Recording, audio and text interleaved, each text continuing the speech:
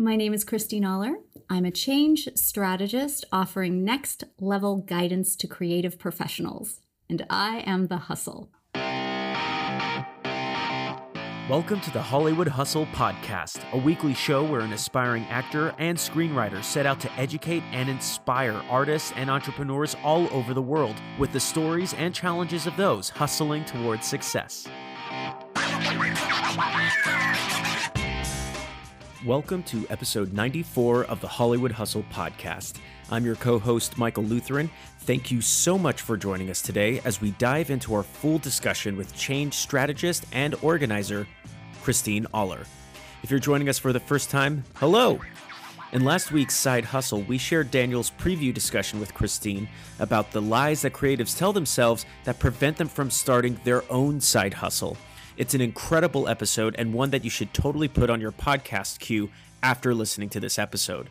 But before we dive in, I just want to share some inspiring feedback I received from a new listener this week. His name is Manny Zaldivar, and I actually had the pleasure of meeting him on set last week at Paramount Studios, where we were working as background talent for a TV show. Later that day, we actually became connected on Instagram, and he mentioned to me that he is an actor, a writer, producer, director, and soon-to-be cinematographer. So with that in mind, I recommended that he listen to episode 92, in which we interview Brendan Ugama, the cinematographer from CW's Riverdale and the recent Child's Play remake. And here's what he had to say after listening to the episode. It's shows like these that I'm thankful for because I feel less blind coming into the industry.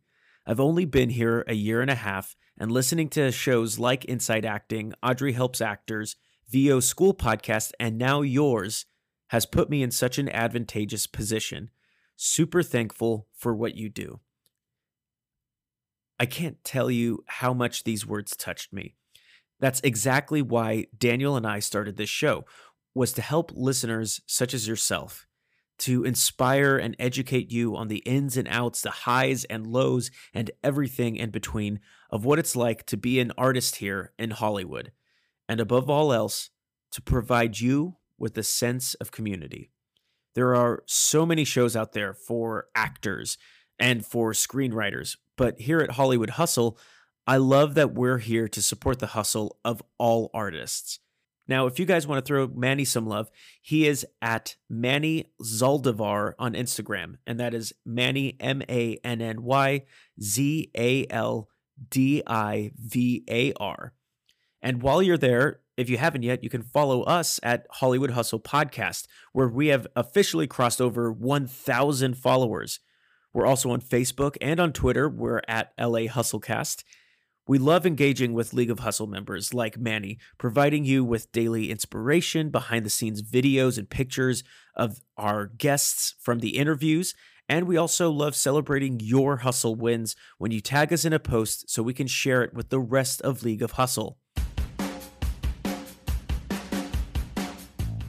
Speaking of celebrating some wins, let's celebrate the fact that you're about to get a ton of amazing information from Christine Aller.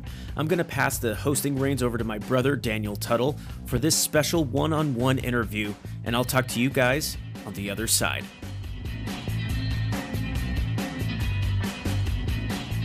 Thank you so much for being here. I went to your masterclass about a month ago. You were kind enough to let me sit in and kind of partake in it. As you said, you are an actor. You started out also as had a side hustle as a professional organizer. You appeared on DIY Crafts on Scripps. You were on the Do It Yourself Network, DIY, and Before and Afternoon Movies on the USA Network. You were a Golden Circle member of the National Association of Professional Organizers. Man, and you were nominated for several professional organizer awards. Blew my mind. I had no idea any of that existed. And now you are a change strategist. You have two paths that you can do. You can do Brilliant and Resilient, which is the masterclass that you have that meets every month. You also have Cash Flow Creatives, which is a nice kind of audio look of how to make money quickly as a creative, and the tips and tricks and lies that people tell themselves, which if anybody listened to our side hustle last week, you heard a few of those. Thank you so much for being here to change our lives and talk about what you do, how you do it, and how it affects others and how it affects you. I think that's also something that's really important. So let's kind of just start at the beginning, just real quick, I expect you to put in huge theme music, like right a bit of it under that whole I get that a lot when I introduce people. A lot of people feel like there should be some trumpets blowing and some music. Tell us about where you're from and how you found yourself in LA. I'm an LA native. Hey! It's a rare beast. I was actually born in Glendale, California, which is where we're recording this Nice. interview. So yeah. Nice. And then I went to college in Oregon, mostly because I wanted to experience weather. My first criteria for college. You wanted seasons. Yes. I was like, well, yeah, I did. And it was a great college experience. And then I came back to LA to pursue acting, which I did for a decade. Wow. Overlapping with that, I started my little side hustle as a professional organizer. I fell in love with that and with business and being an entrepreneur. And as I started that business, I looked back and I was like, oh man, if I had done this stuff as an actor. And so I started turning around going, hey guys, do more of this stuff. Do this stuff, here's guys. some stuff. I figured some things out. Yeah. And that's amazing that you share that. Like there's people that I think withhold that they realize something and like, oh, this is mine, my precious that I'm going to keep, And so it's so great that you're like, oh my gosh, I need to tell other people about this and offer this and help others as they go through this journey. That's fantastic. Because you asked me a question about that earlier and I was thinking why you were like, why do you want to do? And I really think that the roots of that is in theater. Even though I grew up in Los Angeles and I totally wanted to be a child actor, I put an agent on my Christmas list every year. My parents were like, they knew nothing. You get up, there's just a random guy in the tree. Like, hello, Christine. I'm from CAA. I never actually visualized what that would look like. For some reason I pictured the mischief guy from those commercials. That's like that always the mayhem guy. Yeah, mayhem guy. Just picture him sitting by your Christmas tree. Dean That's Winters. because I didn't write a good agent. It should have been more. You should have been really more and non-creepy breaking into my house agent who will just call me. I had two parents, the only two people not involved in the industry whatsoever. So I could have grown up in Iowa for the type of childhood that I had. And they were just like, no, not interested in taking to auditions, which was for the best. I was not a cute child, so I don't think I would have had a lot of... I love the honesty. I wasn't a cute child. This not like Hollywood cute. This is going to be the quote of the episode. Hollywood cute. Hollywood cute. LA cute. Dimples and rosy cheeks. No. So the only thing that was available to me was theater. Now, luckily, community theater in LA is like a notch above community theater anywhere else. Absolutely. So it was great training ground. But, in theater, you just are inculcated with this, everybody's job's important. Just because you're on stage doesn't mean everybody helps out. You need to change the props. You need to do, and it just being brought up with that kind of ethos, and then going to a school where it wasn't for an acting degree, it was for a theater degree. So you had to do everything. Yeah. So maybe you were the lead in the play, but you're also hanging the lights. I was fortunate to be also around really positive people, really positive experiences in my formative years around acting and theater. And this all for one for all, a rising tide raises all the boats. Right. And that there's not this competition. It's just sort of like, if I don't get the job, well, I would hope you would get the job because you're cool too. That kind of... Thanks, you're Christine. Welcome. I don't know how you're going to fit into the dress, but... I'll make it work. So I think that's why I'm just naturally attuned to like, oh my gosh, here's some information. Right. So how would you say, how did you go from like, were you always someone that was big about organization? Was that kind of always part of who you were? Is that something that you got from one of your parents? Like that they were a big, I don't want to say neat freak because that's not proper, but like a organization mastermind. Yeah, I think that my parents were definitely each in their own way organized. So I did not grow up in any kind of like chaos, and our lives kind of hummed along to a routine, but it wasn't anything that was ever spoken about. And they weren't like neat freaks. Right. They weren't that kind of if something's out of place, they're just on edge. There was no weird psychology around it. It Right. was just like, okay, organized. But I'm naturally wired to do this because my sister lived in the same household and she is not. But when I was young, a really exciting Saturday for me was to clean my sister's room. But it was torment for her because I'm like, do you want to keep this? Yes. Give me 5 reasons why you want to. I mean, it was. I knew there was a checklist. It was. I knew it. It was. But I also learned, not even thinking of doing this, I didn't even know it was a career. It's just that you can't force it on someone because immediately her room would return because she didn't want. That wasn't her environment that made her feel comfortable. So yeah, but I didn't even know. One day I was managing a theater as one of my jobs, and I was flipping through. I think it was like Time magazine or something, and there was just a 1-page. This was before Google. Okay. Wow. Yeah. Google didn't exist at one point. Yeah, and I can live to tell that tale. It was just a 1-page article about a guy who organized executives' desks and the words professional organizer. And I was like, oh my God, that's a thing? Like, that's a quote unquote job. The next day I had little business cards printed up. I'm like, I can do this. Because and my I'm sure pattern. They were very well-organized business cards. Clean and crisp, baby. But because the pattern that I'd fallen into, I'd get a job. I'd organize the whole space just as like bonus for my boss to keep me interested. But then once it was running, I was bored. Because now I'm like, well, anybody can do this job now because everything's super organized. And I really actually said this to myself one day. I was like, God, it would be so great if I could just get hired and then do the organizing part and then leave the job, but no one would hire me as their employee and let me leave. And then I realized, oh, there's a thing where I could get paid just for that part. And I was off to the races. And I went home, was like, Dad, I'm going to do this. And his response, and he's not a discouraging person. He was like, I don't think anyone's going to pay you for that. And I was like, I think they might. So I hate organizing. I would pay you in an instant. Like, I'm one of those people. Like, so what's funny is you talk about, like, you'd clean your sister's room and stuff like that. I was this weird kid, and I make fun of my wife for it, but thinking about it, I was the same way as a kid where, like, if there was a night where I couldn't sleep, I would get up, 10 o'clock, 11 o'clock at night. I'm talking maybe 11-year-old, 12-year-old, and I would clean my closet. And then because I would tire myself out doing it, and then I would have a clean closet, which was really out of place for me because I've never been an organized person overall.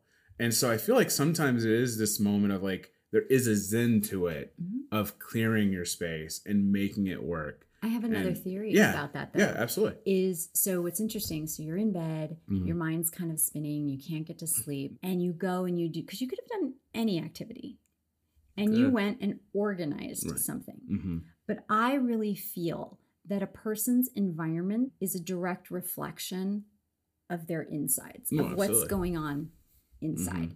So when I walk into somebody's environment, I get a lot of feedback about what's going on in here.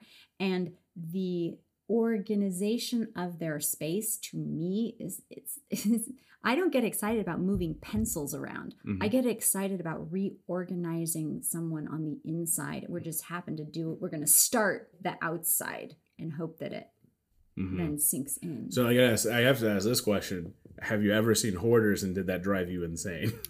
Well, I've been in 3 properties of a hoarder. You've been, okay. Yeah, so I've seen that. And first of all, that is a psychological problem. Absolutely. The damage that television show did is, while they involve psychology in it, they were prematurely involving organizing, as if that was going to fix anything. In fact, what it did is it disrupted the person because their sense of security was being So organizing doesn't fix that. If you treat it psychologically and then the person wants to change the environment, only then will it stick. It's like an addiction. Yeah. It's very similar to that. So as an organizer, if I went into some place and I realized there was hoarding, then I either said, there's organizers that specialize in that, and if they specialize in that, they're also going to get a psychologist. Right. They're going to help you. Yeah. Absolutely. Obviously, you started helping others when you were a kid, helping your sister organize her life. Forcing and obviously enjoying finding this piece of, helping other people find peace in their environment. How did doing that help you?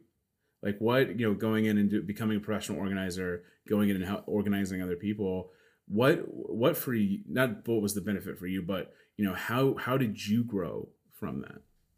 Well, it was a real training ground there seems to be a big leap between someone who grew up loving acting and then who transitioned like full time into professional organizing. That seems sort of like worlds apart.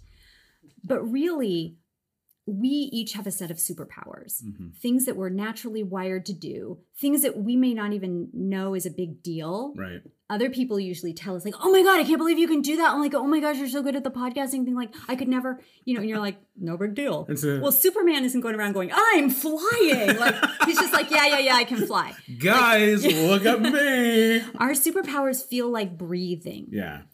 And we decide to plug our superpowers into various things. And I had mine plugged into acting very early on.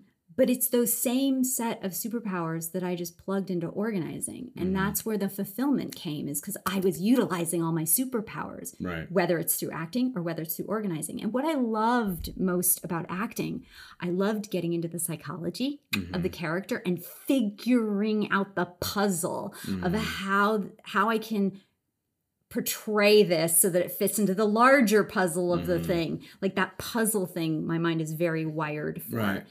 And I loved affecting the audience, whether it was making them laugh or cry or whatever, because I loved being in the audience and realizing, oh, I love that they're affecting me like this. And it's so great. And I want to do that for other people. It's the transition of energy. Yeah. That back and forth. And that you can mutate the energy. They come in as an audience and by the end of it, we will have you changed, Right. And so, but I'm doing that with my clients. I'm figuring out their psychology of my bag of organizing tricks to apply to that particular person, because all the things don't apply to all the people in all the situations. Everyone's wired differently. Yeah. And so you want to have a good match, because what you want is the work to stick. Yeah. If I'm just coming in and going, this is how I organize things, and I put it would devolve in about 2 weeks. Yeah. It has to be matched to the person. So you have to figure out the person and also the effect it has. Taking them through this journey of a before and an after, which is very much acting too. Right. You come as an audience member and then there's an after transformation, and as an actor, you're contributing to that. Right. And working every single time with a client, I get to go through that arc in the individual session, and then if they stick with it in the longer, bigger transformation. Now, Christine, there are these shows out there, these like fictional cop shows where it's like a cop is teamed up with a guy who can smell things real well, and that's how he solves crimes. I'm thinking cop with a professional organizer that solve crimes together. The world would be a better place. I think we're sitting on some gold here, Christine. We should talk about. I'm just saying, just throwing it out there. Good. So you kind of talked about already, mentioned the look of someone's outside can really not only affect but also shows a little where that person's at emotionally and personally. How does that affect the drive for success in your side hustles or in your main hustle? How can you make sure that how your life is prepped and put together is doing a benefit towards you and not hindering you? Let me first make the delineation between messy and organized. Yes, please. Messy is a state of being. Neat, messy. If you go upstairs, my office is currently messy because I've got little projects out. But it's organized because everything has a home. Right. So I can clean up that mess, lickety-split. Know where everything goes. Absolutely. Yeah. So that's what being organized is. Because you can walk into a home that looks pristine, but open a drawer or ask somebody to find the scissors, and they're like, but it looks like a magazine. Right. But it's not functional. Right. And thus it's not supporting them. So in terms of your question of how does having kind of some organization in your life contribute towards the drive and the success and motivation of pursuing what you want to pursue in the world, it gives you space to do it. It just gives you, because organization, or I should say disorganization, piles of clutter are piles of delayed decisions. That's all they are. Piles of delayed decisions. And what a professional organizer does is comes in and helps you start making decisions and shows you different ways to think about things so the decisions come quicker. And by the end of the organizing process, my clients are always making decisions much faster in the beginning. It never worries me when it's like, oh God, it took us a half hour to make a decision about that thing, because I know it's going to speed up under my guidance. If you have all these delayed decisions, piles, we get decision fatigue. I'm sure all of your listeners have heard that phrase in the zeitgeist, and it's a real thing. You can only make so many decisions a day, which is why when you have a kid, you're bringing even like many more decisions and like, where's the kid into the thing? We ask that all the time. Where's the kid? Where's the kid? So if you, by quote unquote, going through an organizing process, you are taking care and finally making the decisions. Yeah. If you buy something and you decide where its home is going to be, you never have to be like, decision, where should I leave these scissors? I just cut something, I'll put them over here. Like, it just calms it all down. On the far end of the spectrum, it's Steve Jobs deciding I will wear jeans and a black turtleneck so I never have to make that decision. Yeah.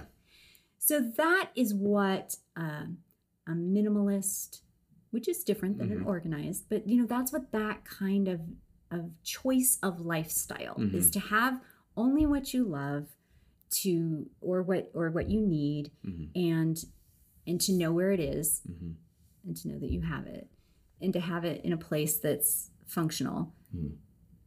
That's just a whole lot of decisions you don't have to make, which leaves space to then create. Because you cannot create if your hand is around your neck and you are choking yourself. Right. Create! It's like it's not going to work. Or audition. Or a redirection on set. It's like if you don't have the bandwidth, you're lost. I want to focus a little bit on decisions. I think that's something that I've noticed that is a huge, or can be a huge hindrance in someone's professional growth and career. People, especially in this town, people love to say, well, I have this, I'm just trying to figure out what I want to do or where I want to go, or I have these 3 projects, I just need to figure out which one I want to focus on. And you hear these things of like, but I don't ever hear someone like, I just decided to. Like, I don't, like, you know what I mean? Like, you hear that someone's like, but it's usually like, I just decided to move, or like, I just decided to clear out my room. You hear that, but like, I don't hear people go, I just decided that this script that I'm going to focus on. Like, you don't hear that phrase a lot. And one of the things I remember from sitting in your master class is like, one of the things I really like is that it is kind of also like an accountability group, where everyone kind of writes down their goals of what they want to achieve, at least at that time. And you would kind of go through that with them and go, did you do this? Did you do this? Which is great. Everybody needs that. Everybody needs that. Somebody, did you do this? Did you get this done? It's very, I don't want to say motherly, but it's very important to have someone that has your back, that's just there to make sure you are doing what's best for you and you're achieving your goals. And I think a lot of those, though, always dealt with making the decision to complete something, making the decision to do something. A lot of it was like, I'm going to go to a networking event, or I'm going to finish this script, or I'm going to finish editing this. And, I think people forget that the doing something is making a decision to do that thing. And you see a lot of people that just, a lot of times that is the hindrance, is they can't decide to do that thing. And so what is your, how do you help someone, even as either a professional organizer or a change strategist, how do you go to someone and say, here's the best way, or here's a way to help you start making decisions and not feeling overwhelmed by all the choices? So if someone is really interested in digging deeper into that, there's a book called Essentialism. Oh, I've heard of that. I've heard of that book, yes. Greg McKeown, maybe. It's fantastic. I read it at least once a year. I have everyone, I can shove it down, and anyone's throat, I can shove it down. I shove it down. All my clients have to read it. It's a great book on that. I also wrote a book called Feeding Your Focus, which is also about like, what does it mean to have a focus, and how do you actually choose the things for that focus? And it also talks about organizing and networking and financial kind of organization. So those are 2 resources that are out there. The other thing I want to mention that I don't think, usually the conversation would now jump to, okay, this is how you make decisions, to weigh the pros and cons, blah, blah, blah. But I think an underutilized resource that every human has access to, but not every human develops their access to it is your inner guidance, because that is really what is going to steer you well in your life, which sounds like a cliche because you've heard a lot of self-help people say that, but I have found it true, and a lot of other people have as well. Now, there are people who have not yet been even able to connect to their inner guidance and feel it. There are people who can hear it. They can hear the whispers, but they've never trusted the whispers. And then there's people who are starting to hear it and starting to trust it. And I'm telling you to keep going. Rather than necessarily looking outside to someone else like me or anybody else to tell you the magic formula, because there is no magic formula. It's good to notice, like, okay, well, that's how that person does it, but I think they're wired kind of differently from me. And it's good to hear from people who are wired differently, because you might be able to like, ooh, I'll take this from them or this from them. But really, it's about running all the guidance through you. And all of the work I do in cash flow, but definitely in Brilliant and Resilient, is about helping you become a better leader of you, because you are the one who already knows what is right and what is wrong. And that's what Marie Kondo in Organizing and Spark Joy, she's asking you to pause with this object and ask your inner self, like, does it really make you happy? Does it really, or do you need it anymore? She's asking, notice she's not telling them. She's asking them to go inside, because that's where the answers are. The answers are inside. So that is a big part of making decisions, is learning to trust the whispers that you're getting from inside. We block those whispers like, but maybe I'll need it someday, or with our worries and concerns, and our little lizard brain comes out going, oh, don't throw that thing away. You might, it's our lizard brain. I think, one of the things we talked about in the side hustle was that idea, the fear of like failure and things like that. Yeah. And like you said, we should be the CEO of our own lives. We should be the ones making those decisions. And I think people fear making that wrong decision. And that causes them to look outward and say, tell me what is the right thing. Tell me, and I can't answer that for you. Obviously there's tiers of decisions, big decisions, little decisions, simple decisions.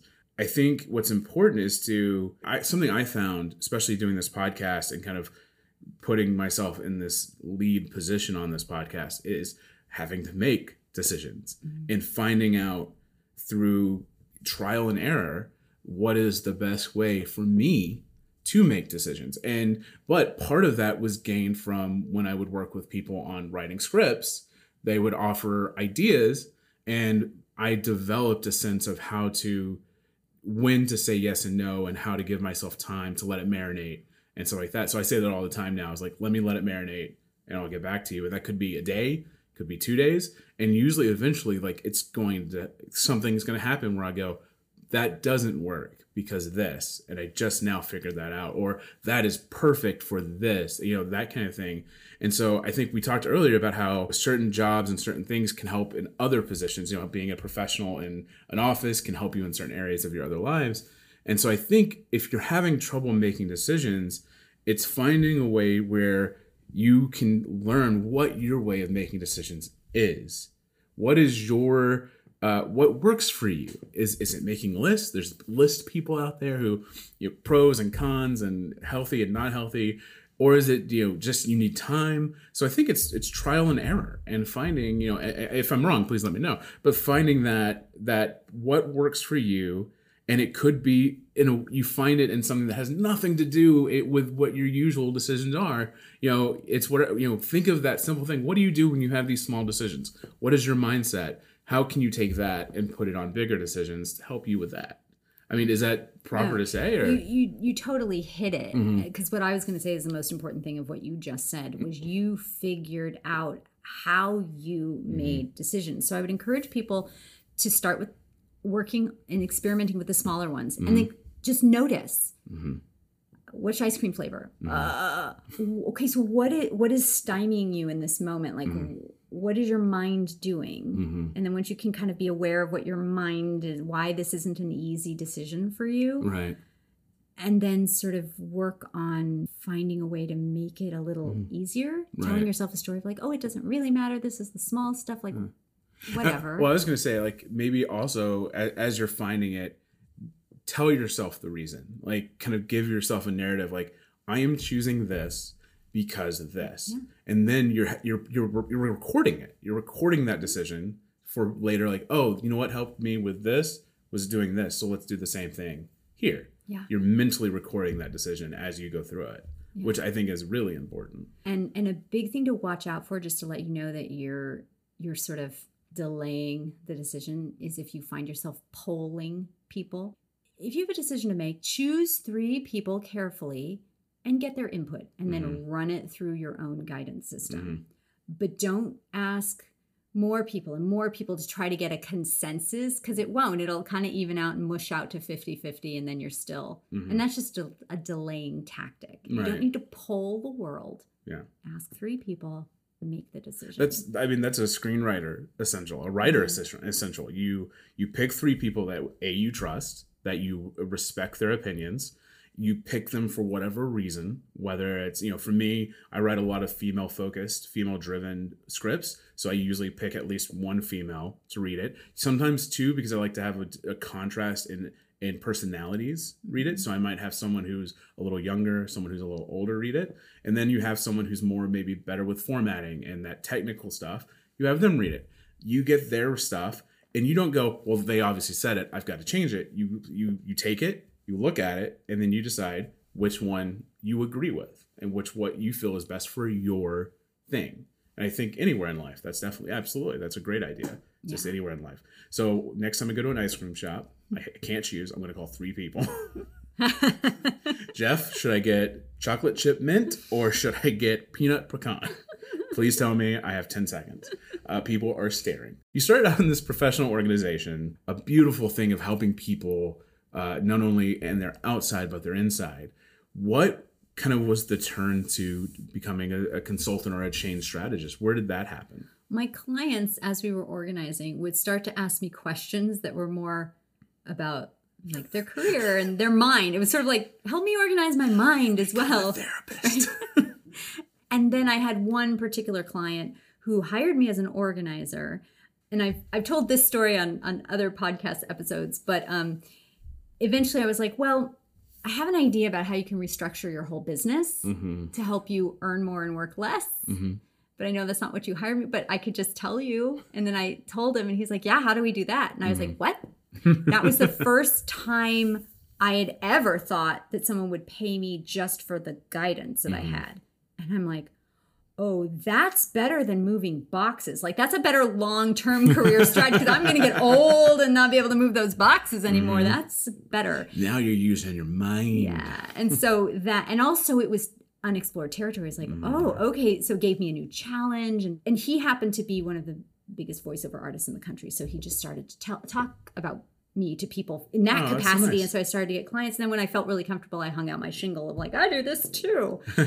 And then eventually I retired from organizing.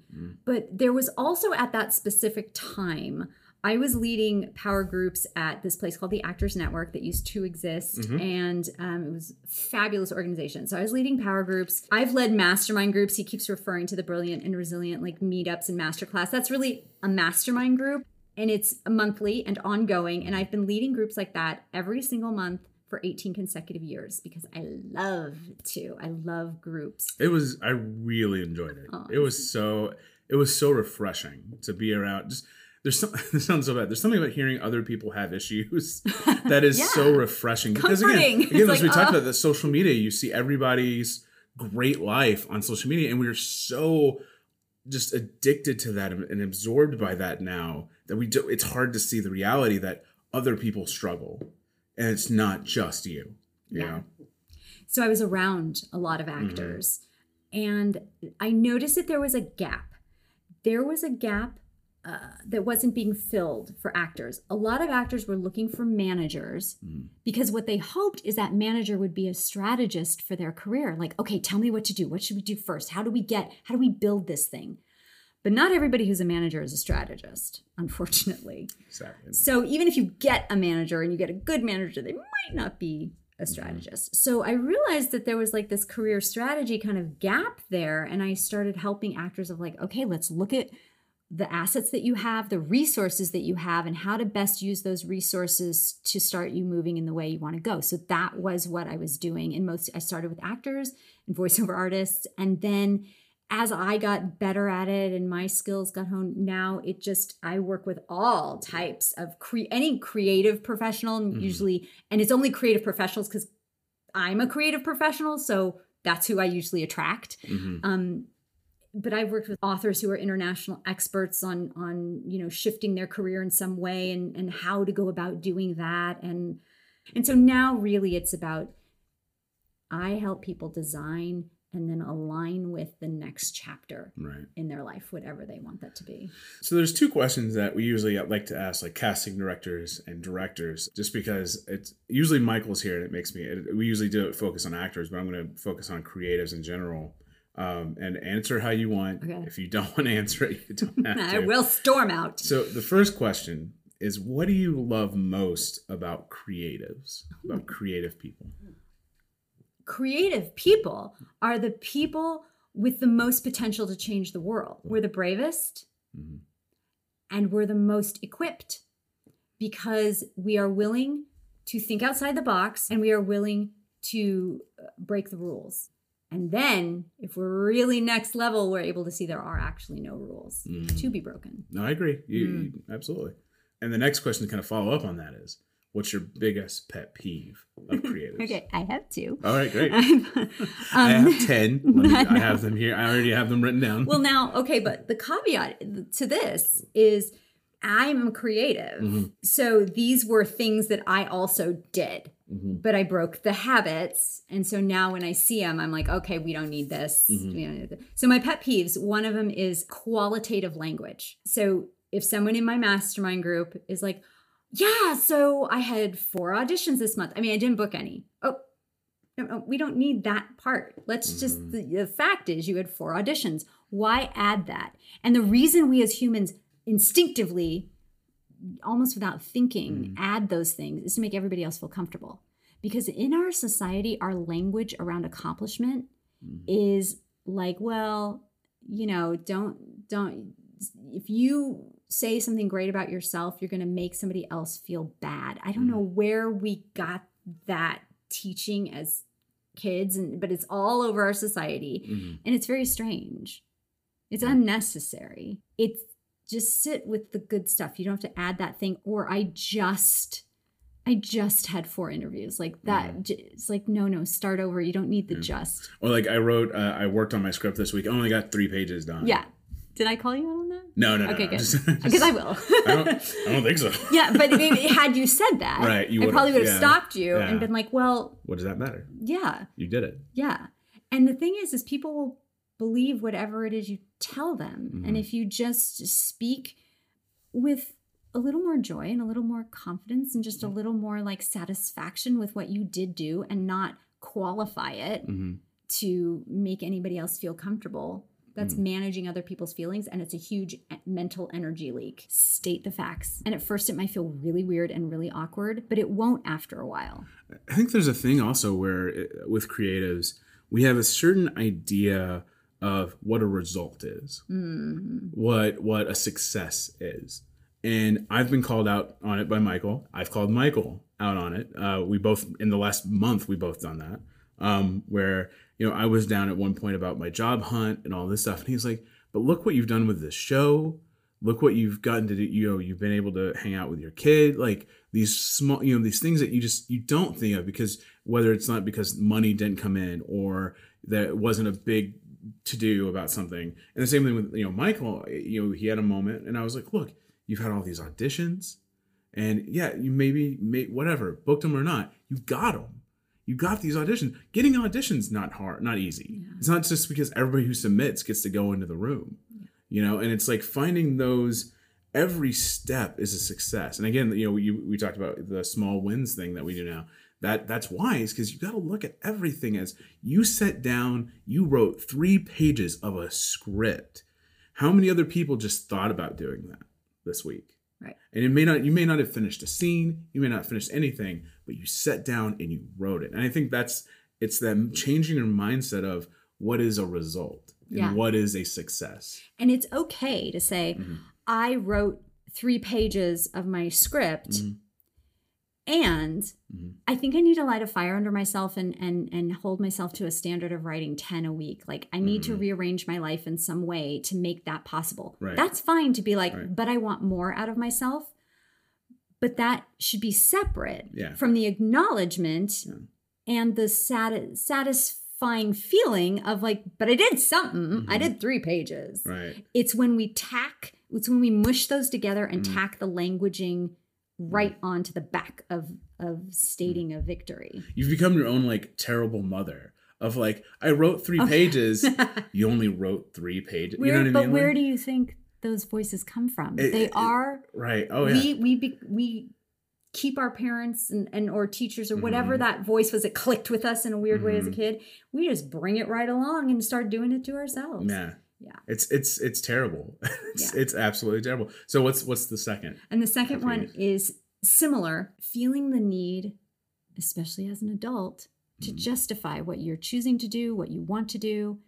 And it's interesting. Daniel Sullivan is a coach of very, very high level entrepreneurs.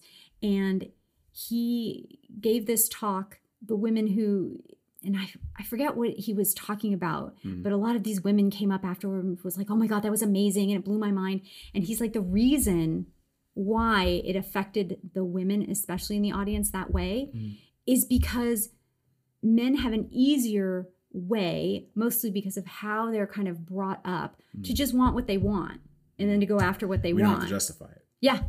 But for a woman to be like, well, I don't want to have a child, or I want to go into the workforce, or I want to, it's like we're so used to being asked or just feeling like we have to kind of justify, well, because of this and this and this and this and that. It's like, and creatives are very similar people in that it's like, well, how dare you want to dream and then follow it?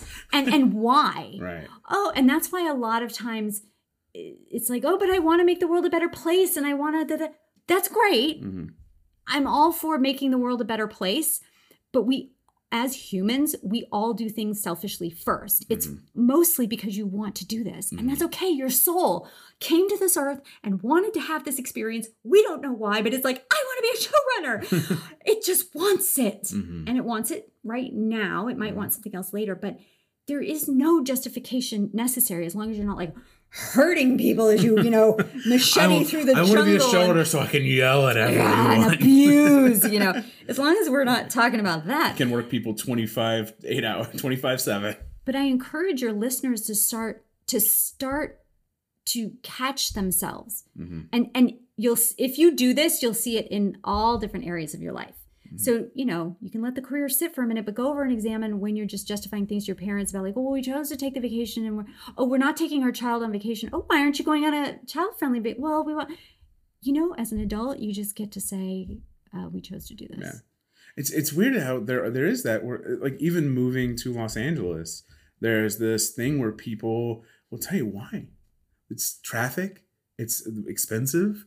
There's already 1,000 people trying to do what you want to do. And it's like, there got to a point when my then fiance, very similarly, my then fiance, now wife, when we were moving here, we stopped telling people because it got to a point where we felt like we had to justify, well, that's the only place Daniel can really pursue screenwriting. And here there's and you guys, I was like, I'm tired. I'm tired of telling people why I'm making this choice. It should be, I'm moving to LA.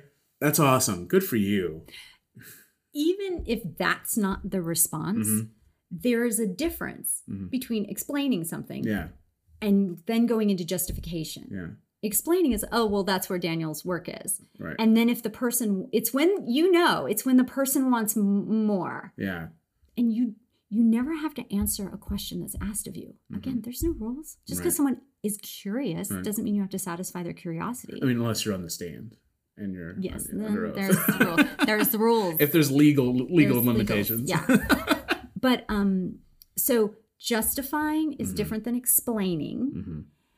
And also when I'm working with clients and I'm trying to get them out of the habit of justifying, I will say, okay, well, instead of telling them about something that you're going to do, just tell them after when you've done it.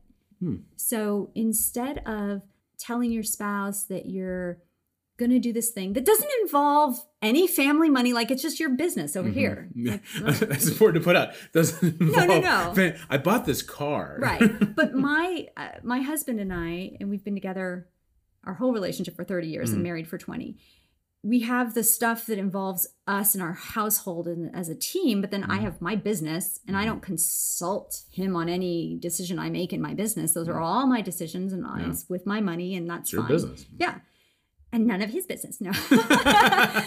but I and what we really do oftentimes when we go to someone like, well, I'm thinking about doing this, is what we do is we want the approval. We want them to go, great idea.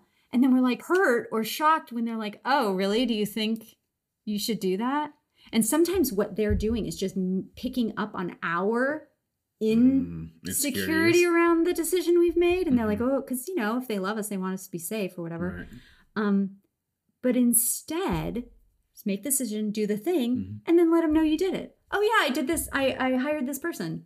Oh, cool. Because it's kind of a done deal and there's not much to talk about then. But it's breaking the client of the pattern of justifying things. So it's not only that people come to us and ask us to justify, but sometimes we have a habit. This was one of my habits of like explaining, like going to even like my parents, like, oh, I booked another client today. It's like, why am I even telling them like that? Is none of their business. Right. And nor what am I trying to get out of that? Like, it was very strange. I don't even know why I was But doing even then, it. there's a celebration of like, I booked another client. Like that's still a thing to celebrate. But I understand what you're saying. But I wasn't. What's the I reasoning? knew when I started to, because I was feeling weird. Because it was out of alignment. If it's just like, woohoo, book, because you're not looking for anything from the person. You're just celebrating and sharing. And it doesn't matter what they give back. You're already having a party. If they're like, oh, just one, you'd be like, yeah, just one, baby. But it wouldn't stop your party. That's how you know it doesn't, you're not trying to get something. But I knew it felt weird and out of alignment. Like, okay, what's that weirdness? What am I doing? Right. And then I realized, yeah, I don't need to do that. I probably shouldn't do that. Why am I doing that? Right. Let's go look into that. Yeah. Let's delve deeper more in your issue. No, I'm just kidding. Yeah. So those are my pet peeves: the qualifying language and the justifying qualification and their life as justification. an artist. Yeah. Absolutely. We've kind of touched on each one a little bit. So you have two offerings in your business: the Brilliant and Resilient Path, and the Cash Flow for Creatives Path that deal with like the 7 big lies that we discussed in the side hustle. Can you just again, we've touched on them, but can you just kind of give a more straightforward summary of each one? Sure. Cash Flow for Creatives is, I sat down and I wrote out my very best guidance of how to build a little side hustle to fund but not overwhelm your creative career. It's like, this is my brain and everything in it. And you can get that. And I also recorded it for everyone who drives in their car and wants audio. So you have that. And then what comes with it is 2 months of access to me on a weekly basis to just answer your questions about your specific situations. Because what I want to do is help people get up and running. Or if they have a side business that's kind of going, it's like, well, how can we make this more profitable? Yeah. Like, let's crank this up to where you're working less but earning more. Because as actors and creatives, we need that above and beyond money. It's not just about covering your monthly nut. It's like, you got to get the above and beyond money, which gives you the freedom then to do things to maximize your opportunities. So that is what that is for, helping people. But then you're like, okay, well, I don't want this side biz to overtake my creative career. And that's kind of the brilliant and resilient side of things, is like looking at what you really want to do in the world. And it's really, I work with people, creative professionals who are beyond 101. Everybody I work with knows how to set a goal and reach a goal. It's not about the execution or that kind of stuff anymore. It really is about how do you become that next level artist? Because that's really about mindset and how you're approaching life and how you're thinking about life and how you're able to take that person that you want to be, that showrunner or number one on the call sheet or whatever it is you want, how to start drawing the texture of that person into your life now, how to redesign yourself so that you can move into that next chapter. And people can work with me privately. I'll have some other group options with private coaching. Also, people hire me for a whole year privately. That's like my leap year program. Mm-hmm. But then for creative professionals who are in LA, I have ongoing monthly mastermind groups called Brilliant and Resilient. Mm-hmm. And that's really so that you can meet like-minded, proactive, high-level creative professionals and remind yourself, oh, right, I'm doing this. Refocus. So because in LA with no weather, it's really easy for like 3 months to go by and we're like, it's June. What's going on? You know?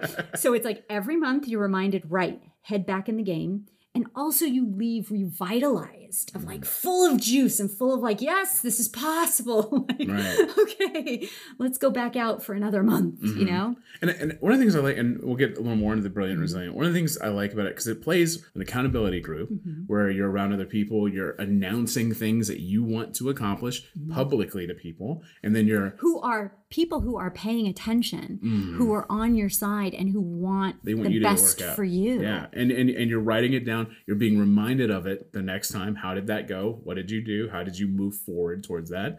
And then also there's a sense of a support group as well. It's kind of like you said, there's people there that want to see you achieve this. They offer advice. Advice you can take and figure out how you want to take it. As that as well, and then as coaching. So there's these multi angles that it plays, and then also as an inspiration, because I remember when I was sitting in the class that I went to, the get together I was in, I didn't know, especially because I was kind of sitting in to kind of see how it flowed. I didn't know how involved I would get into it, but I got some great advice now about the podcast and how we market ourselves. Which, if you look at our bio, I changed our bio based on that conversation, and but it feels good because everything came so kindly. It wasn't this like, oh, that's bad, what? No, everything comes so nice because everybody understands we're all in the same position. And I think that's so important when you have a group of people getting together to build each other, help each other, offer advice and consultation and support, is everyone has to remember we're all, no matter what you're doing individually, we're all in the same space. And I felt that in that group. And I thought that was really nice to feel glad. that. I think it has such an interesting feeling because I think, unfortunately, it's rare that we see groups communicating with adult conversation. What we see on TV is childish behavior of people fighting on these panels and all these shows of just people yelling in sound bites. That's not adult communication. We do not see it role modeled very often. But that is the culture that I create in the spaces that I certainly want to be a part of. It's like, we're going to talk of that there's adults here. It's like one person's success does not take away from your success. And if you feel it does, then we'll work on that mindset around that and really address those issues so it no longer does feel that way for you. And there's a respect and an assumption when someone comes in of not like, okay, well, we'll see, you got to prove yourself. What are your credentials? Of just like, well, I assume since you were in this group, you're someone who should have my respect and I will give it to you from the get-go. Right. I think when you break it down, everyone's there to succeed in whatever their goals are. And there's no hierarchy in goal setting and goal success and achieving things. There's not like, well, I wrote 3 pages, you only wrote 2 pages. No, we both succeeded. And there was this sense of just everyone's there to champion everyone else. And that is something you don't see a lot in this group. You know, my wife watches a lot of Escape TV, Real Housewives, things like that. And I'll watch some with her. And we always joke around like, oh yeah, the birthday party is the best place to have this conversation. You always have to have that space that you can I talk to you for a minute, and you go and it starts something. And creatives have a terrible way of, when you ask them, how are you doing? Or what, how are you?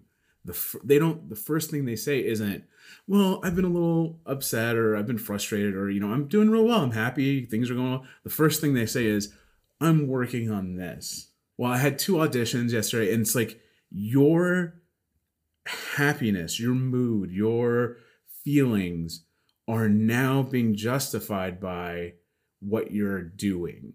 So like, I'm working on this script, so I'm in a good place. And it shouldn't be that way. If somebody asks, and I've tried very carefully about if somebody says, how are you? I tell them, like, I'm doing okay. I've been a little frustrated with my job search, but other than that, I'm doing well. But, and I've noticed now with more people, we're like, how are you? Well, I got 3 auditions. And well, that doesn't correlate. I didn't ask how work was. I'll ask that next. Like, have you gotten any auditions? Like, I'll ask that. But it's such a weird foundation. Do you see that a lot in the group setting when you ask certain questions, people giving an answer to a question that you didn't specifically ask in that sense? Like they're taking something else and justifying it in a certain way. I mean, to say no would be wrong, because I'm sure I've seen that. I want you to tell me every example right now. I certainly hope when I do hear it, I catch it and just have someone in the moment in just a kind way of like, okay, let's just redo that moment and say it in a way that spins it this way, or say it in a way that serves you better. But I definitely totally know what you're talking about. It's just so like how our society has learned how to communicate.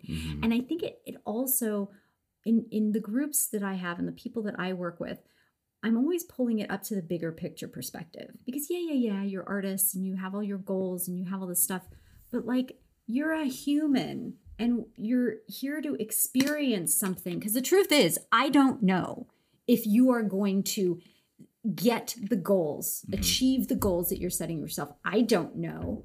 But the goals are just to get you to do all this other stuff that might lead you in a different direction, or it might teach you something about yourself that you can then totally apply to what you're trying to do. Like, it's really, I know it's so cliche, the journey, it's all about the journey. But it's about all of that stuff, because as a creative person, one of the hallmarks, what makes you creative, is you just want to keep expanding. And that's neutral. Everything is neutral. And then everything has a light side and a dark side. So the dark side to our continuous desire to expand is that we can get on this I'm never satisfied train. And you've talked about this in past episodes where it's like, you achieve something, but now I'm on to the next. And you never just celebrate and take a moment to acknowledge. We do that a lot. It's like, let's just stop for a minute and acknowledge what you just said and how different that was from 3 months ago. So, but then the light side of this expansion is that there's always going to be the next. You're going to die with the next. Yeah. You know, as a creative, you're probably going to die with like, oh, I have a good idea. And then you die. Right. Absolutely. It's like that. Those are your last words. Oh, a good idea. It's like someone saying, watch this. Look what I can do. Yeah.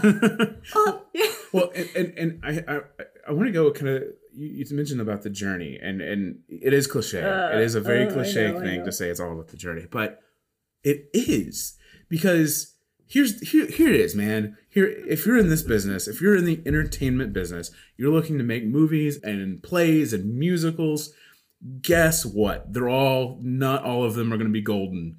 You're going to have some flops. You're going to have some bombs. Not everything you're in is going to be Schindler's List and Beauty and the Beast and all these other great films out there. Some of them are going to be American Reunion and like these other movies, like not Transformers, but like the Transformers, like weird knockoff. Like, you're going to have these moments. But the thing is, whether you're writing those things or you're acting in those things, the thing to do is take note of what you learned along the way. How did you change? Was it I met somebody while working on this and we've become creative partners? Was it I learned something about myself and how I work and how I perform? Was it I learned a different way to write something in a screenplay? Or I learned, I never knew how to write text messages in a screenplay, and because of this, I was forced to learn how to do that. Like, you have to take note of what did you learn along the way, because that end is not always going to be the rainbow. It's going to be crap sometimes. And I think it's so important just to take note of where you've been. It's relationships. It's everything. When you're in a relationship and you get out of a bad relationship, you learn, hopefully, from that bad relationship. And everything is, and I'm so big about it, everything is a journey. And you've got to know that the success is not the important part. The important part is how you got there and what you learned and how that's affected you as a professional and as a human being. It's, again, like organizing. going through the process of organizing, the goal isn't the room's clean or everything has a place. It's who am I now and how have I changed? Yeah. And that's, I know it's cliche, but it's so important. It is. Yeah. And the thing about a cliche becomes a cliche because people say it over and over and over and over And again. people say it's a cliche. And then they're like, oh, it's a cliche. Yeah. It's like the reason it's said over and over and over again is because if you spend enough time on Earth and do work on yourself, you all leads back to some fundamental places. Mm-hmm. All of the great thinkers and leaders and people you know who've just lived on Earth, it's like, yeah, we all kind of come to the same conclusions. Yeah. I like it. I'm going to drop some on you. I just thought about this. I'm going to drop a little knowledge bomb in coexistence with that. Is that what movies do people talk about? People talk about the good ones. Now, you may talk about the bad one, and this is, oh my God, have you ever seen this movie? But that's probably rare.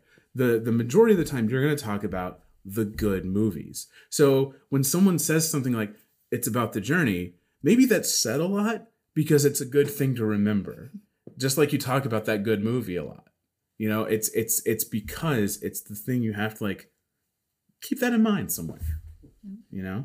So as you've been leading these for 18 years, you've met a whole slew of various artists and creatives. What was going in kind of, did you have a mindset and a philosophy that, not in the sense of like, I'm going to teach, but that I'm going to use to kind of help share? Or was it something that you built along the way? Well, I mean, 18 years.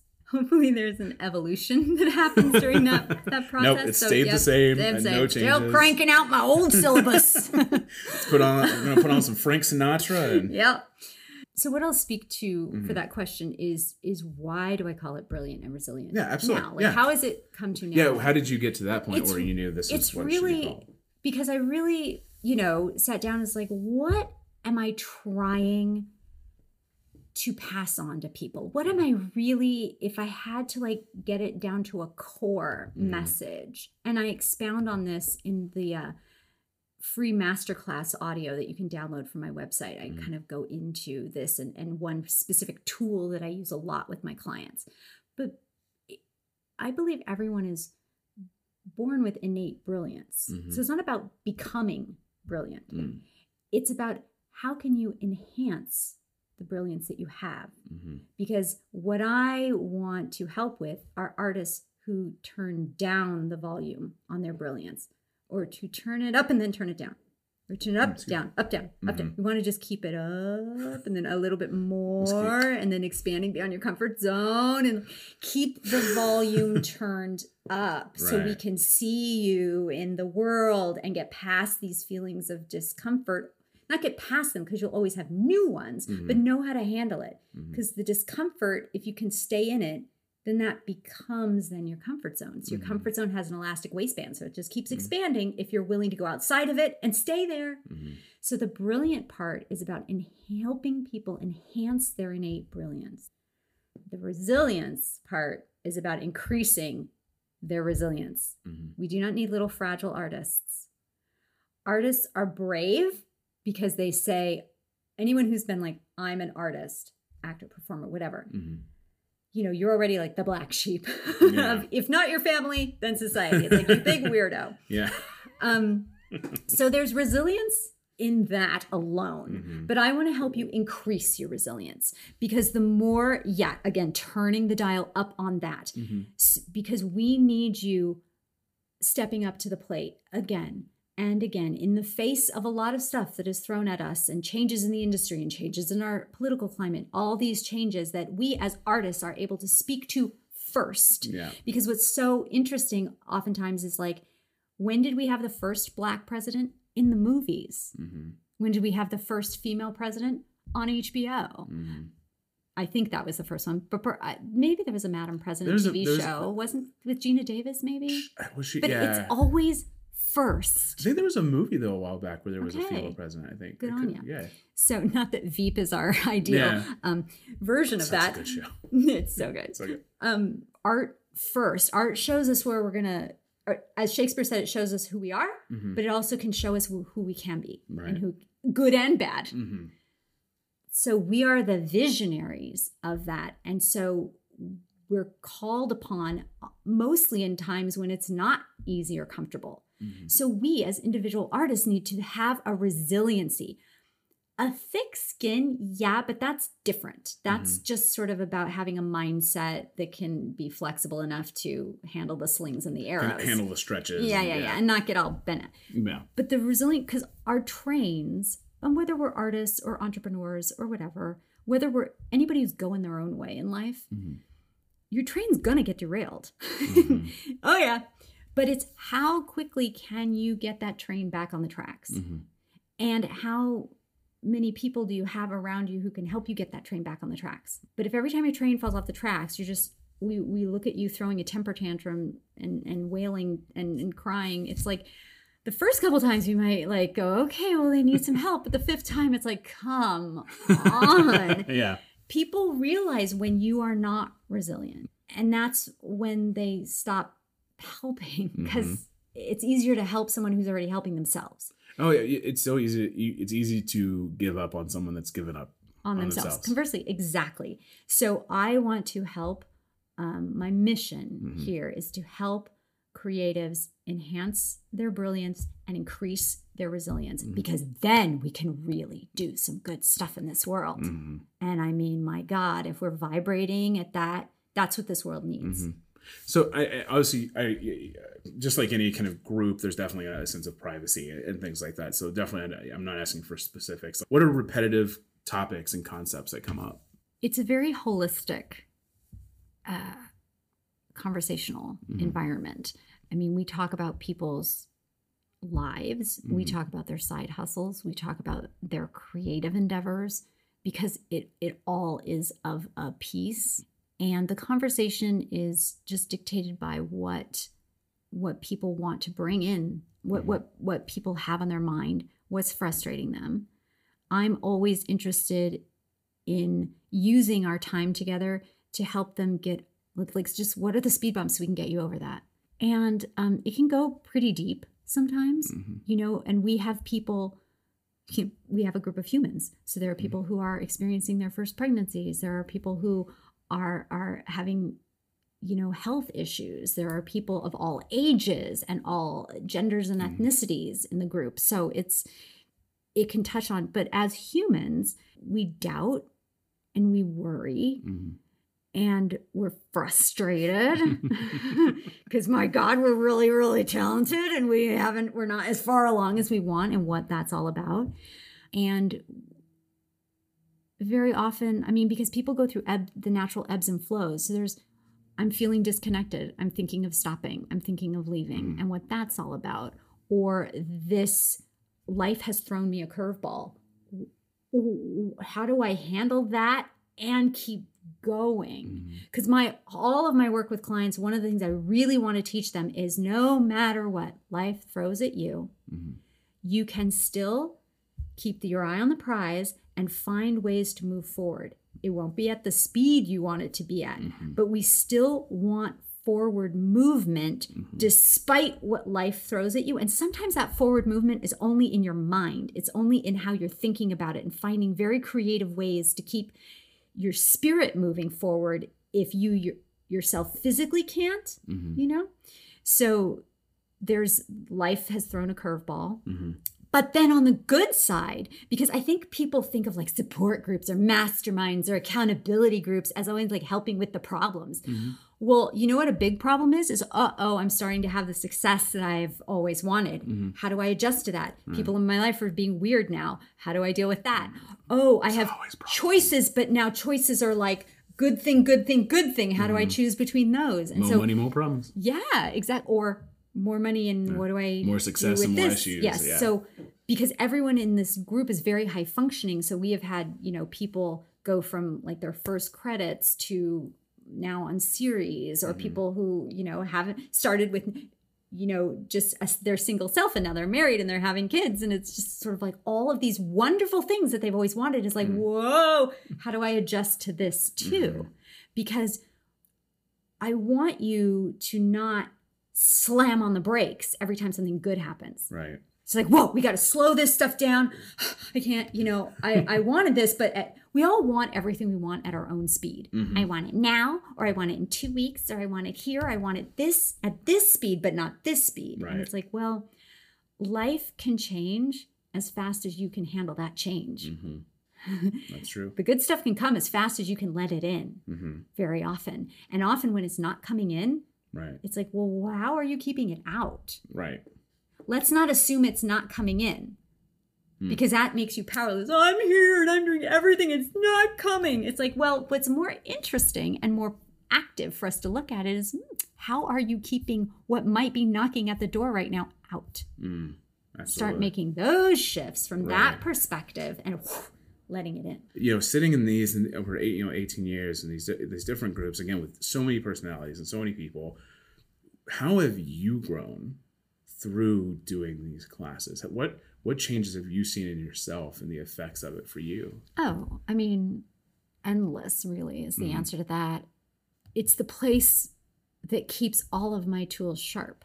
That's good. It's not like, oh, well, that's answer number 42. Let me get my notes. It's not at all this kind of stale advice. Right. It's very much and very tailored to the person. And I like the reason why I have ongoing groups is that I get to know people. Yeah. And then I get to see the arc of their journey, and I can point out to them, 4 months ago, you were saying something completely different, and this is amazing. Or watch yourself, I've seen this pattern. And it has exposed me to a lot of different, all doing this over 18 years exposes me to a lot of different ways people are wired, a lot of different ways people think and process things. So very often I think if coaches are working with a very similar type of person all the time, they can start to think much more narrowly. And it's very, very important when someone is expressing themselves to understand that they're doing so from their wiring, from their past experience, from that has informed their mindset and perspective about that. Right. And it's not that no one's wired badly. They're just wired differently. Yeah. But then how do you communicate to that person in a way that's effective for them, and then communicate to this other person in a way that's effective for them? And so all of my working with organizing clients helped me with that. All these years of masterminding, I've become very, very good. So I try to meet the person where they're at. Right. And then take them on a journey at the speed and in the way that they'll be most receptive to. Because just slamming them with something, let me throw some knowledge down. It's like, no, that's not going to work. So my own personal understanding and appreciation for humanity has certainly grown from being exposed to all these wonderful people. And then honestly, it's where I renew my own hope. Because it's so easy as an individual creative person to look at the world and be like, well, why even bother? What are we doing? Screwed. Yeah. So it is important to be around people because not everyone is hopeful at the same time. Right. And if you stick sometimes with just your group of friends, you can all spiral yourself down or up. And then everyone's up and everyone's down. But what's great is that, and people have said this, and I've experienced for myself too, you come to it in a place where maybe you're a little low personally that month, but hearing other people who are having great, it's like, it could change. And that person who was having a low month last time and had the courage to come when they were low, that's what I love about my group of people, is that they are so courageous and committed to showing up where they're at. It's not where you come on and you're like, everyone's fine and everyone did great things. It's like, this is a space in which you can come and go, yeah, it's not happening for me right now. And I am feeling bad. You can be real. We're not going to wallow in that. Yeah. You're not going to infect everybody with that. But it's like, that's not wrong. No. And it's great because then 2 months later, when you're in a whole different headspace, people can see, oh my God, it does change. Yeah. It ebbs and flows and ebbs and flows. So it's just a place where I get my hope renewed by hearing other people who are in a moment of hopefulness. And I'm like, yes, I'll take some of you. I'll borrow that for right now. Such a great way to lead people, because again, you're there to mediate their leading in a lot of ways.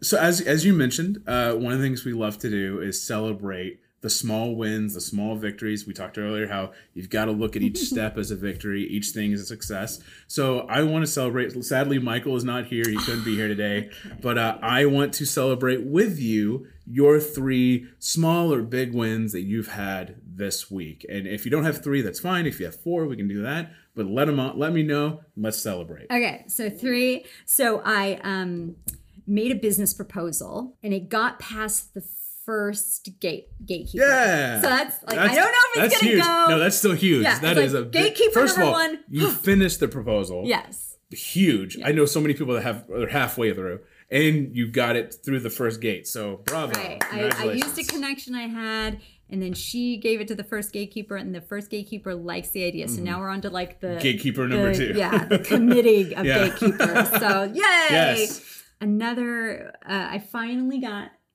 my painting finished I've and been up looking on the at wall.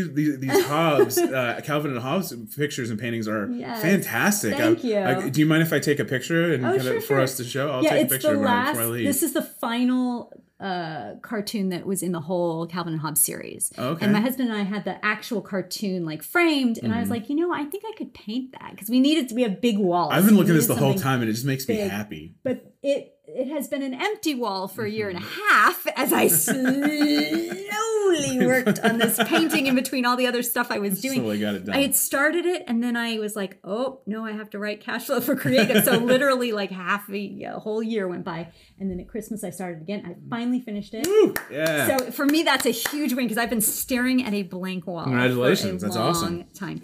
And then the most recent one is our fridge broke on a Thursday. We had the fix-it guy come on a Friday. It was dead. We bought the new one fridge broke Wednesday. Repairman Thursday. Bought it Friday. Delivered Monday. It was like, whew.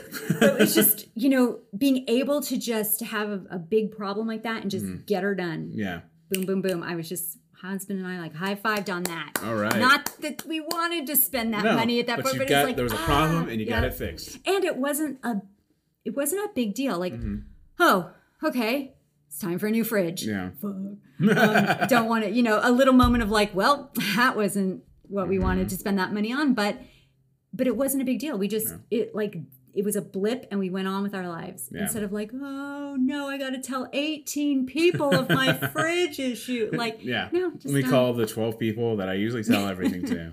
Yay! I love those. Fantastic. Congratulations on getting that stuff done. That is fantastic.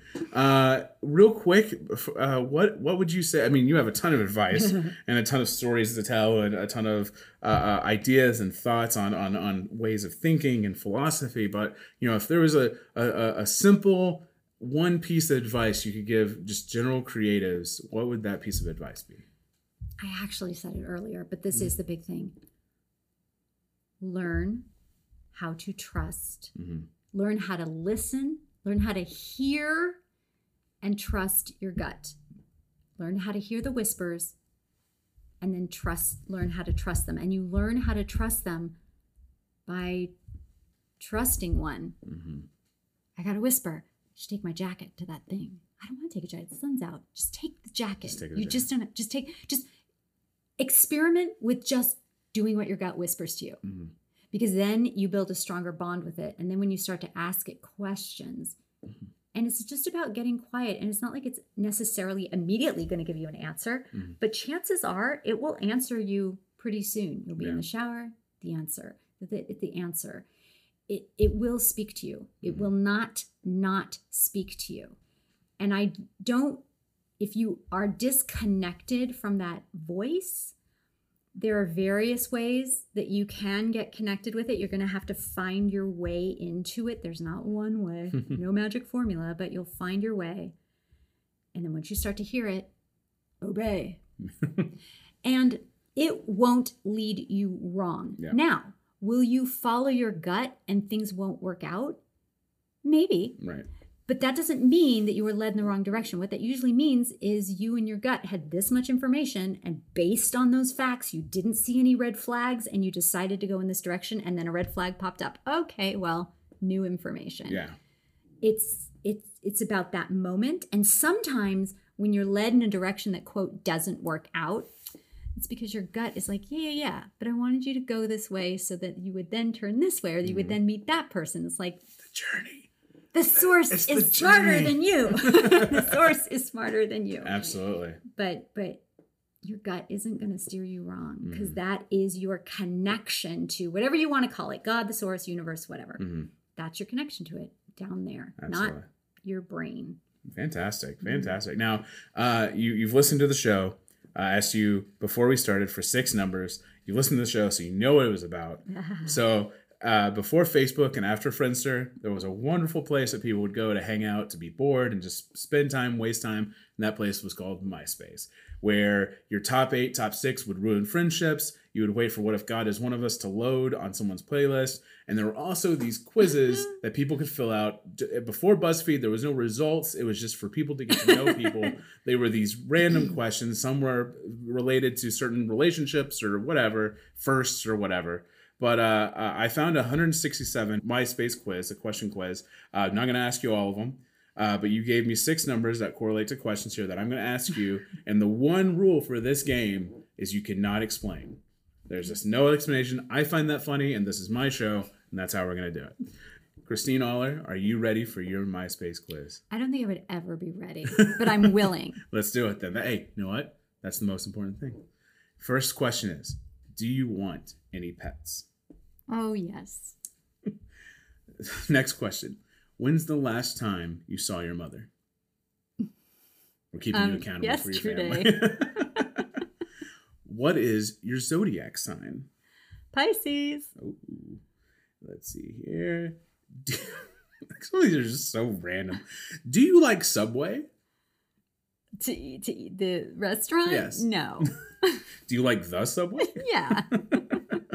We'll make that an A and B question. Do you have a friend of the opposite sex who you can act your complete self around? Yes. And the last question of your MySpace quiz. This is too personal. We can. I'll do a question. The listeners are all leaning in. This has never been a question. We've had the question before this, but we've never had this question. So this is the first one. Have you ever gotten pregnant? Oh, no. Yeah, there you go.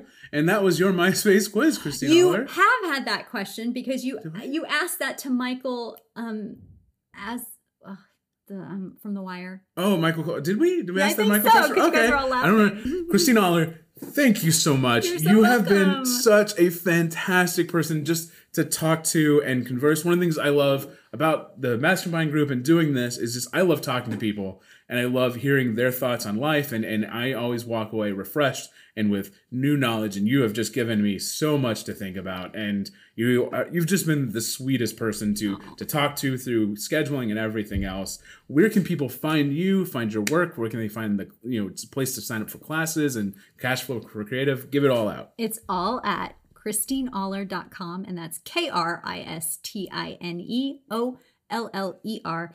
And one day I might maybe be on Instagram, which is at Christine Aller, I think. Yeah.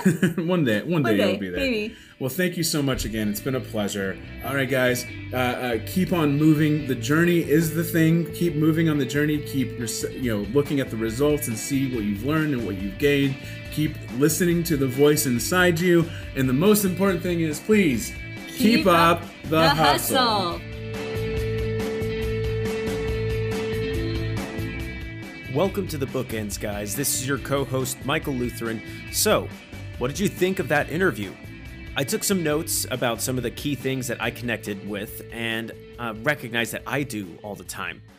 Qualitative language, phrases that we instinctively add to conversation that diminishes our own accomplishments for the sake of making other people or even ourselves more comfortable. I find myself doing this all the time, especially when I'm around my family during the holidays, when the usual, so how's the LA thing going? But I also find myself doing this around other creatives as well. Daniel mentioned it. And I think part of the Hollywood hustle is to not allow ourselves to fall into that. This is a big city with so much opportunity to go around for everyone. So let's be proud of our work. Also, Daniel's conversation about how creatives have a hard time figuring out what a quote unquote result really is, and that struck a chord with me. I don't know about you guys, but I know I put a lot of pressure on myself to get it right all the time, and it's not a healthy way to live.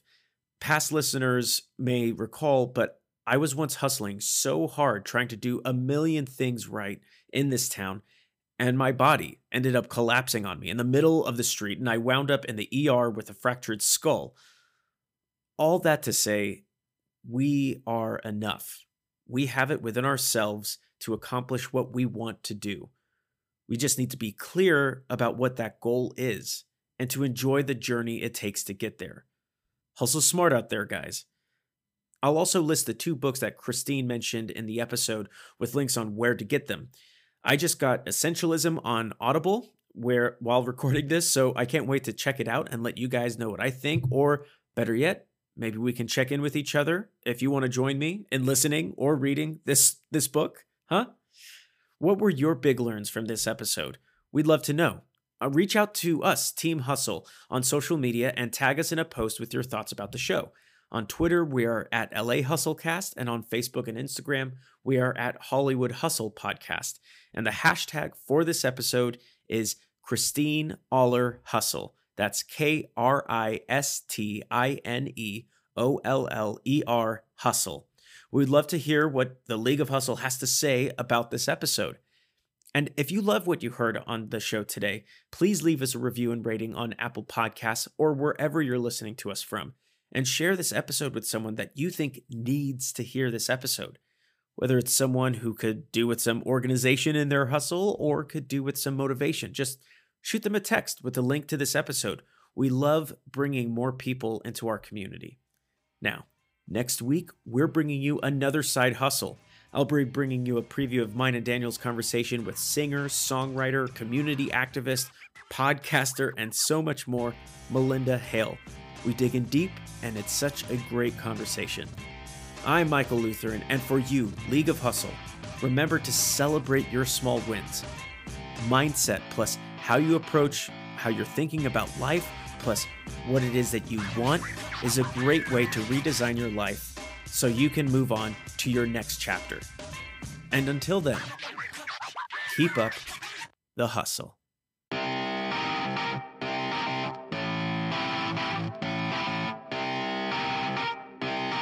This episode was brought to you by Team Hustle. Daniel Tuttle is our host and executive producer. Michael Lutheran co-hosted and produced this episode with audio production assistance from the incredible Eric Waldman.